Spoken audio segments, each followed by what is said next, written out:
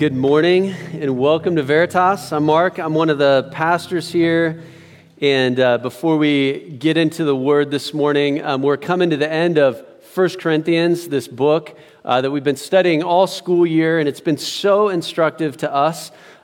Just before we jump in, I want to give you a quick overview of where we're going. Next week, Drew Stevenson, pastor at Salt City Church. He was sent out from here about 4 years ago to plant a church in Minneapolis. They're doing awesome. He's coming to speak next week, which is great. We've got the usual 3 service times. And then the weekend after that, May 16th, we start our 2 service times at 8:45 and 10:15 for the rest of summer as many of our students go, and just the 2 services for the summer. And then we're going to be studying through characters of the Bible for some of the summer through May, part of June. And then we're going to get into 2 Timothy and then Hebrews this fall is what we're going to be studying through. That's our pattern here at Veritas as we just teach through the Word. But we are going to have a little bit of an interlude. And this morning, what I want to do is, we're the generation that has a short attention span. We scroll through things. I think the average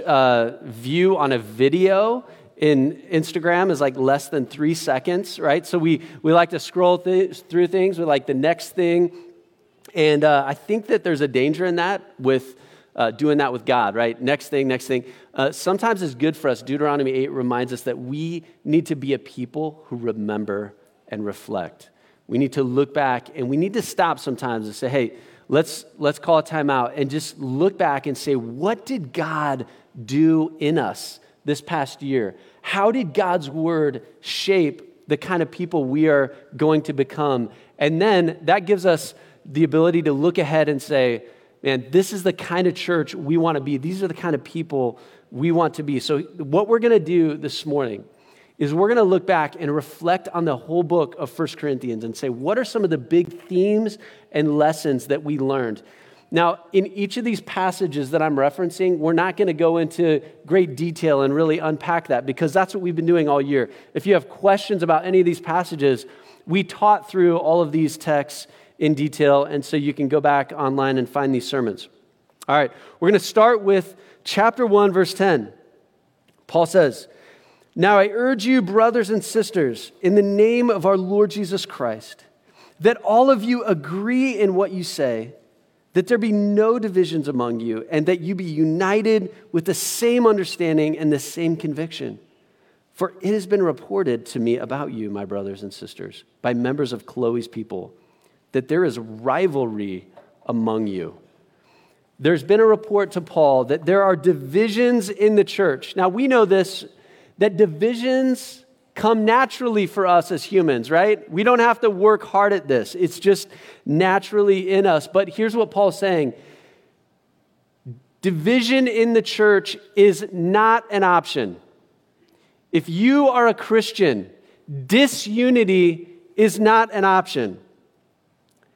This is a problem for me. I don't know if it is for you, because I'm thinking to myself, that's so idealistic. That's so much wishful thinking on Paul's behalf. I mean, how do you think you're ever going to get unity among human beings? Well, apparently Paul is saying it's not just possible, it's required for Christians. And he goes on to talk about how it's possible.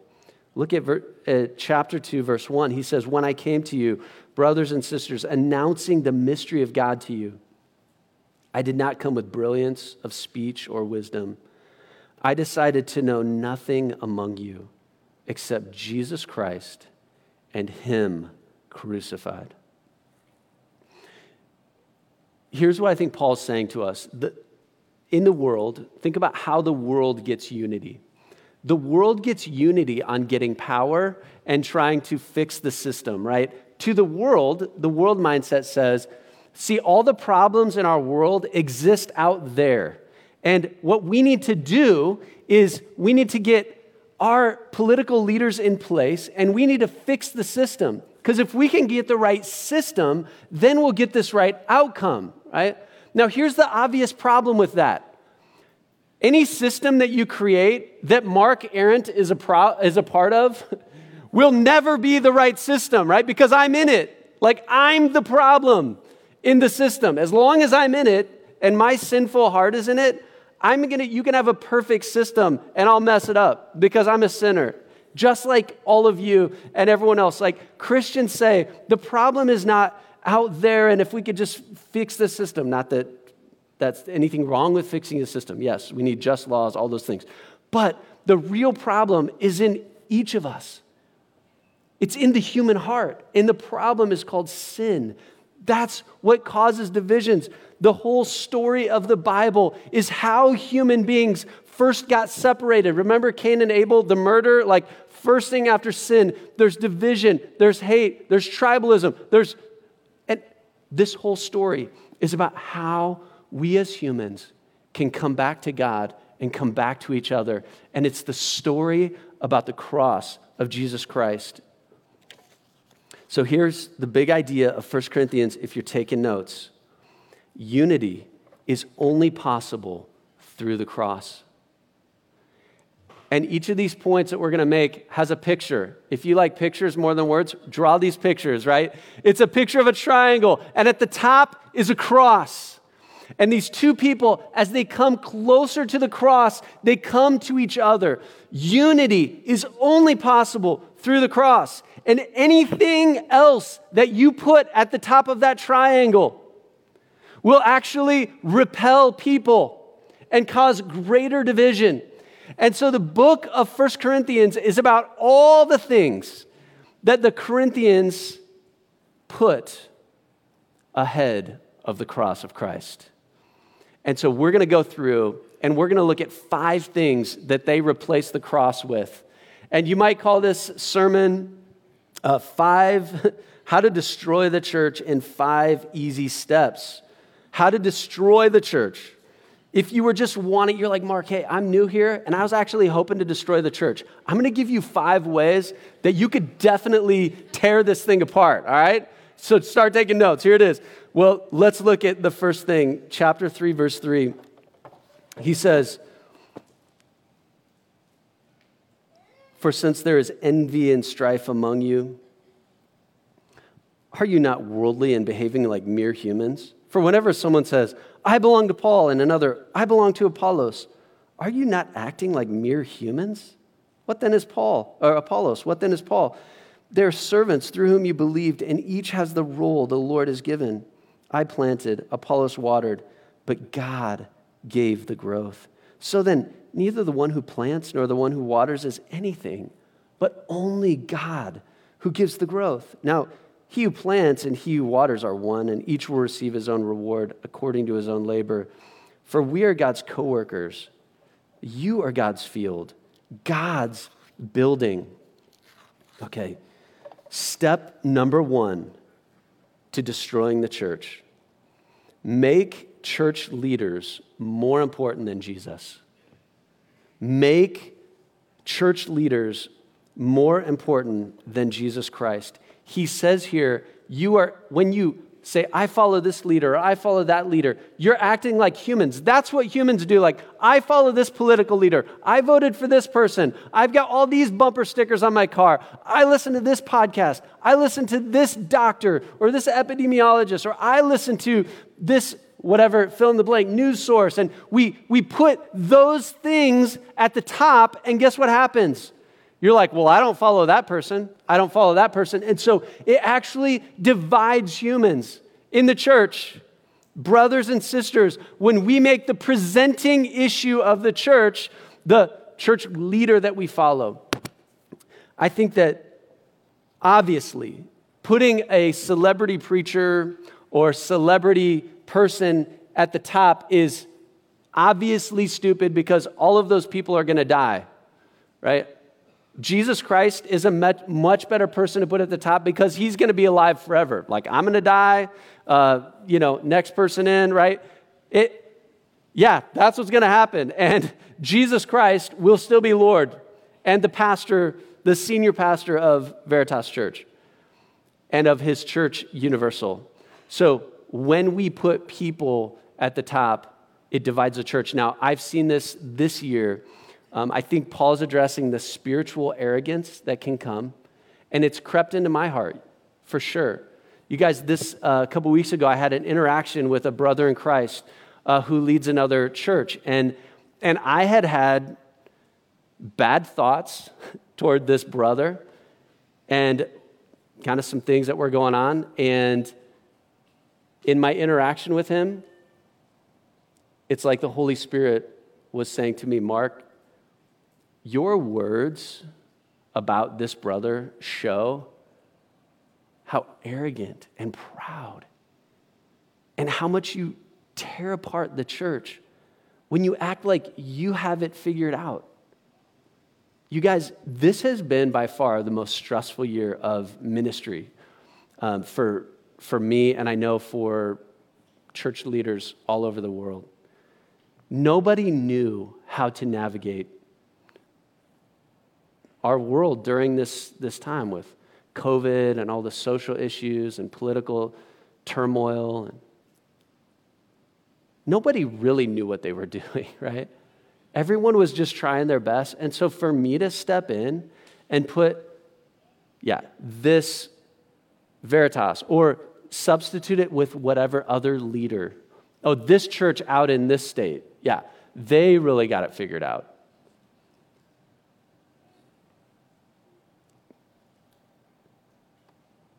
But think about if God's word changed us. Think about if we realize, you know what? We need to take our church leaders out and put Jesus. What kind of people would we become next week? What kind of church would we be? I think we would replace our criticism toward other churches and judgmentalism with prayer and praying for the people that are out there that are trying their best to lead the church through such hostile times. Praying for them. God, help them. Give them wisdom. Okay, next one, chapter 5. If we skip ahead a couple chapters, we're going to find in chapter 5, he says, it is actually reported that there is sexual immorality among you, and the kind of sexual immorality that is not even tolerated among the Gentiles. A man is sleeping with his father's wife, and you are arrogant. Shouldn't you be filled with grief and remove from your congregation the one who did this? Brian Dermody preached a great message on this. You can go back and listen to it, but imagine this. Imagine I come to you and say, I need you to pray for me. You're like, what's going on? You're like, well, here's the thing. I'm so confused. I've got division in my marriage. My wife and I are not unified seemingly about anything. Like we are constantly fighting. And I cannot understand. I cannot figure out for the life of me why my wife and I cannot have unity. And you're like, well, tell me more. Like, what are the kinds of things that she says to you? And she's like, well, here's the thing. Like, you know, I commit adultery only once a month. And seriously, she makes such a big deal about it. Okay, you'd be like, okay, duh, right? Duh. That's what Paul is saying. Like, when we have sin in our lives that goes unconfessed, when we hide sin, like these addictions, it could be sexual sin, pornography. Like if you're looking at pornography, you are no different than the example that I just gave, right? If you are hoarding your wealth, it's no different than the example that I just gave. If you are cheating, lying, stealing, right? Being like having obvious selfishness in your life where that is going unconfessed, this is the second picture. Step number 2 to destroying the unity of the church is make your desires more important than Jesus. Your desires being like, obviously you have good desires too, right? But I'm talking about the selfish kind. They're like, I want what I want, and I don't care what I have to do to get it. Like, that's the most important thing for me, is getting what I want. You know, the world gets unity around, hey, you do you. Like, you do whatever you want, and it's not just you do you. It's that, hey, I'm going to do me, and I need you to applaud me for it. So the world gets unity around approving and applauding each other for whatever sin, lifestyle, whatever they live. That's not how it is in the church. Like, of course, we accept everyone. No matter where you're at, no matter what brought you here this morning, we accept you. You could come into our home and eat with us, and we accept you. But we do not approve of everything. I hope that you don't approve of my sinful life.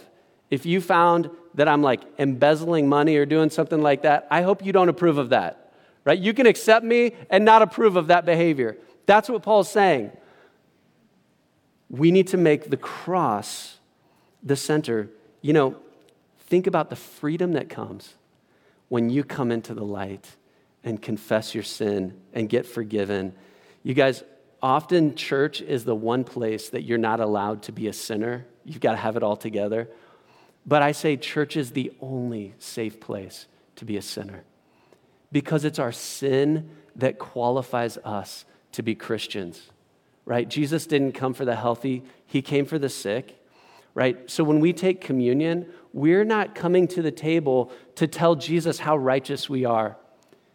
We are coming like prodigal sons and daughters, and we are coming back to the Father, confessing our sin and saying, Jesus, we have put so many of our own selfish desires above you, and we come to the cross. And as we meet at the communion table and we look next to another sinner who's being forgiven, that frees us. It unleashes forgiveness and freedom into our lives, and it empowers us to give grace and forgiveness to the people around us. And that brings unity when we meet at the cross. The third thing, chapters 7 through 10, we saw Paul going into this conversations about disputable matters related to sex and marriage and all these things, but he gets to chapter 8 and he says now about food sacrificed to idols. We know that we all have knowledge. Knowledge puffs up, but love builds up. If anyone thinks he knows anything, he does not yet know as he ought to know. But if anyone loves God, he is known by him. See, in their time, there was this really controversial topic that was dividing people. It's like, hey, can we eat meat that's been sacrificed in the pagan temple of like Zeus or Aphrodite or whatever? Can we eat that meat? And some people said no. Some people said yes. And they would start arguing. And he's like, hey guys, we all have knowledge. Like we all have opinions and facts. And when you try to power up on the other person with your facts, you're actually going to destroy them. You're going to tear them down. We have seen that, haven't we, this last year? Well, if you knew what I knew about epidemiology, then you would do ... If you knew what I knew about viruses or medicine or social justice or racial issues, like if you knew what I knew, you guys, that thinking will absolutely destroy our church and all the churches, right? This is the second step to destroying the church. Make your opinions more important than Jesus. Paul's saying, he goes, if anyone thinks he knows anything, he does not know as he ought to know. What he's saying is, this know-it-all attitude will destroy our unity because it makes you the final judge and authority. And of course, nobody wants to make you their Lord and final judge, right? And sometimes that's what we do when we beat each other up with our opinions. And hey, if you're the smartest person in this room, then you're in the wrong room, okay? Find a different room to be in, right? Because none of us are omniscient. None of us know all the things that God knows. And sometimes as Christians, we think that because we're Christians and we know God, who's omniscient, that we also should be omniscient. And we think because we know truth, we should know all truth. And here's the thing, the gospel unifies us because it reminds us, hey, we don't have to be right about everything. just a few things, right? There's a few things we actually do have to be right about, but we don't have to be right about everything. Have you ever heard this? There are first order, second order, third order issues. Have you ever heard about that before? First order issues in the church are issues of doctrine that everyone has to agree on in order to be a Christian, right? You have to agree on these things. So, for example, Jesus Christ is Lord. That's actually something that you need to believe if you're a Christian. Like, if you don't believe that, then you can't say, I'm a Christian. And there are first order issues of doctrine that doesn't matter what church you go to, you've got to agree on that because that's what Christians believe, our creeds, our doctrine. Second order issues are really issues of how we do church, right? We do church differently than other churches in this town or other churches in parts of the globe, right? Like how we do membership, how we do baptism. Those are convictions that we have as a church and the way we see things. But we don't think that everybody has to have our view on baptism to be Christian, right? Not everyone has to do our way of doing membership, right? Because we know we don't get everything right in our church. So there's a humility on second order issues. But it's okay to have convictions on those things, right?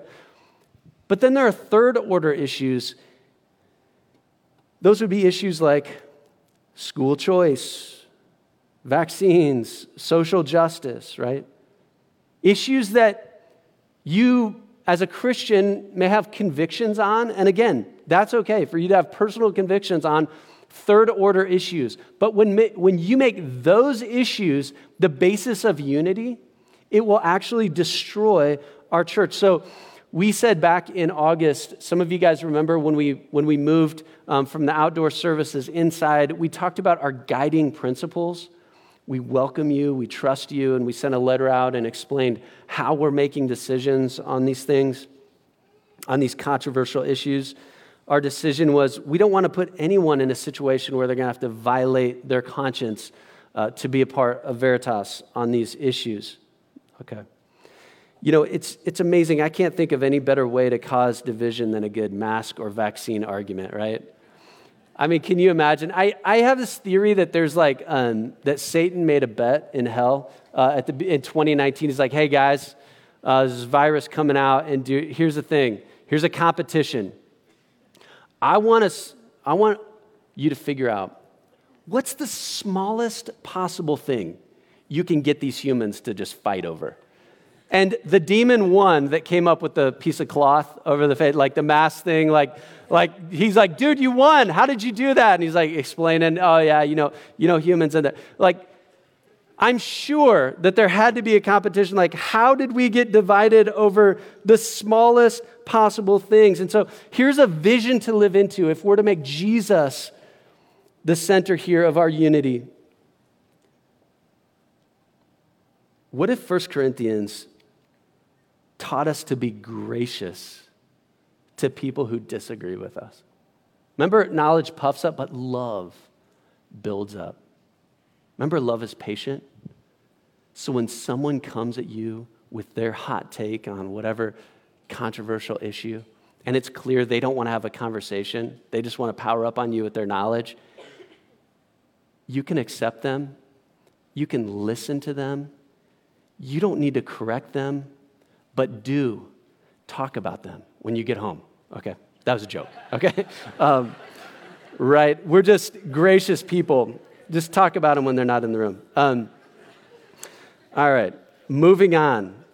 So where are we? All right, chapter 12, skipping along, we get into this section on 12:1. Now, concerning spiritual gifts, verse 7, he says, a manifestation of the Spirit is given to each person for the common good. Here's what he's saying. Everybody, when you're a Christian, God gives you a spiritual gift. The Holy Spirit comes in you and he empowers you to use your gift to serve the body of Christ. It's for what Paul says, the common good. Everyone benefits when you become a Christian because you become a part of this body of Christ. And in chapter 14, verse 3, he explains the point of these gifts. He says, the person who prophesies speaks to people for their strengthening, encouragement, and consolation. God has gifted you, and there's somebody in this room that needs a good word this morning. There is somebody in this room that is grieving. There is somebody in this room that is hurting. There's somebody in this room that needs some hope. There's somebody in this room that's like feeling loss. There's somebody in this room that's, I'm going to give this whole God thing one more chance. There's somebody in this room that's sick. There's somebody in this room that's rejoicing, and they need someone to share the joy that they have. And I'm one person, and there is no possible way I'm going to meet all your needs. But if I come into a conversation and think, how can I strengthen, encourage, console this person? Here's the point here, what the Corinthians were doing. If you want to destroy the church, here's what you could do. Step number 4, make your needs more important than Jesus. Make your needs. So when I say your needs, what I'm saying is be a Christian consumer. And come into church with your spiritual shopping cart, your grocery cart, and treat the church like Costco or Target or, in my case, Aldi, right? They meet all my needs and it's cheap, right? So you're coming into church and you're like, hey, I'll take a little of that, and I leave and, I might leave and the comment is, man, I can't believe they raised the prices on whatever, or I can't believe they were all out of what, It's like Veritas treating us like a grocery store. One-stop shop for all your needs. That would be a great way to destroy the church because you're making yourself the focus. The cross frees us to see other people and to serve them and to encourage them and build them up and say, you know what? Yes, marriage is difficult. I'm going to pray for you.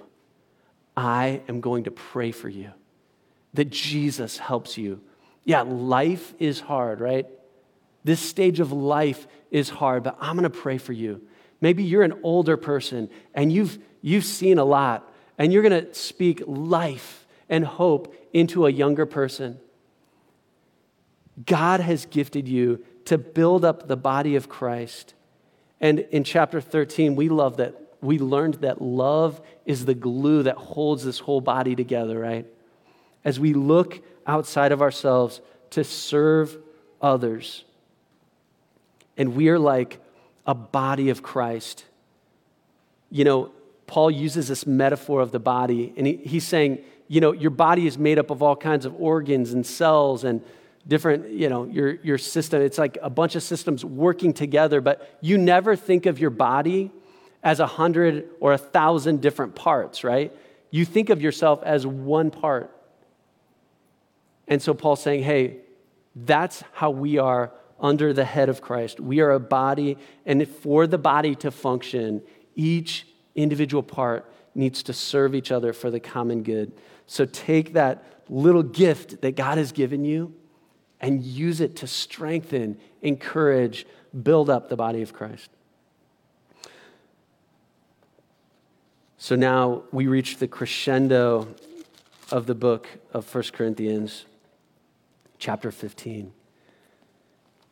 I want to read starting in verse 54. When this corruptible body is clothed with incorruptibility, and this mortal body is clothed with immortality, then the saying that is written will take place. Death has been swallowed up in victory. Where death is your victory? Where death is your sting? The sting of death is sin, and the power of sin is the law. But thanks be to God who gives us the victory through our Lord Jesus Christ. Therefore, my dear brothers and sisters, be steadfast, immovable, always excelling in the Lord's work, because you know that your labor in the Lord is not in vain.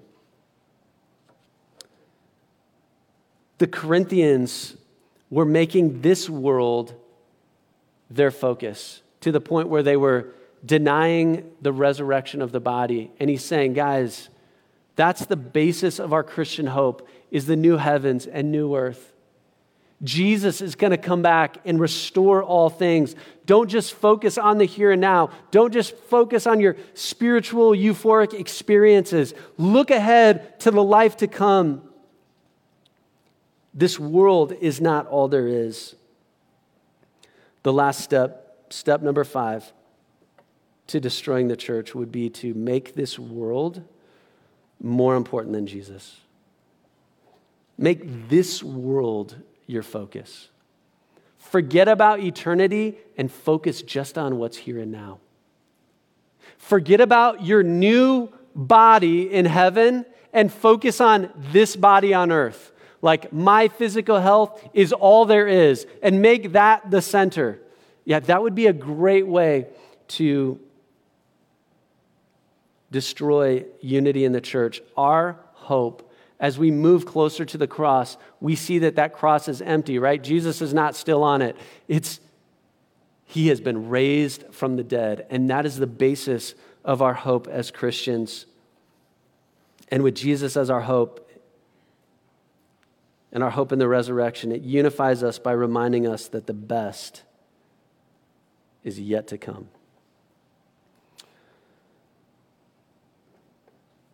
We learned that we are like Paul. Paul's teaching us how to taunt death. Where, O death, is your victory? Where, death, is your sting?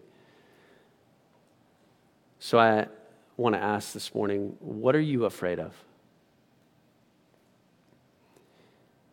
Most of us would say death, afraid of death. Paul's saying, when Jesus Christ is your focus, you have nothing to fear. And this actually binds us together in unity. So my parents are part of a church in Omaha, and this past week, a young woman in the church, 36 years old, passed away. Here's what this young woman, Christy, wrote on her Facebook page just a few days before she passed away. She said, "You may hear that Christy Curie is dead. Don't you believe a word of it? I shall be more alive than I am now. I will just have changed my address. I will have gone into the presence of God. I will be out of this broken, cancer-ridden body and into a house that is immortal, a body that death cannot touch, that sin cannot taint, a body fashioned like unto his glorious body." And then a few days later, after she passed away, her husband posted this on Facebook. He said Christy's favorite book was the Chronicles of Narnia series by C.S. Lewis. And in the last book, the last chapter, he says this. This will be on the screen. "And for us, this is the end of all the stories. And we can most truly say that they all lived happily ever after. But for them, it was only the beginning of the real story. All their life in this world and all their adventures in Narnia had only been the cover and the title page. Now at last, they were beginning chapter 1 of the great story, which no one on earth has read, which goes on forever, in which every chapter is better than the one before." Church, as we make Jesus Christ our focus, it transforms our perspective, because this life is not all there is. We have an eternal hope, a living hope that's alive. And this hope in the resurrection unifies us as followers of Jesus. We're going to close with a time of communion. And as we do this, and worship team's going to come out and just begin to to lead us in song here. And here's the thing, as I mentioned before, only sinners are welcome to come, right? I mean, this is our hope. If you came in here and you need hope, this is the ultimate encouragement to you, is that Jesus Christ came, he was crucified on a cross for your sin. He loved you so much. He wasn't just going to leave you in your sin. He came, he died. The bread represents the body of Christ broken for you. Right? The juice, the cup represents the blood of Christ that was shed for you on the cross. And if you believe that message, maybe you've never taken communion before, you don't have to be a member of our church. We just want you to come. We invite you to come, and let's do this in remembrance of Jesus. Let's pray together.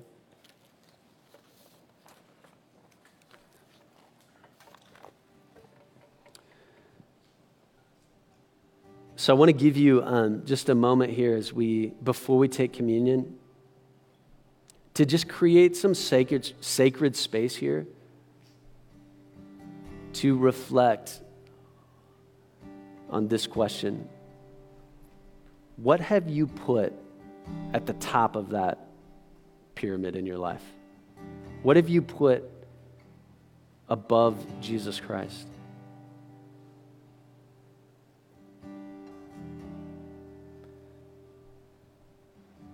Or maybe we talked about church leaders or your opinions about church, resentment toward another church over the way they handled something, or maybe it's your opinions about what's going on in our world, or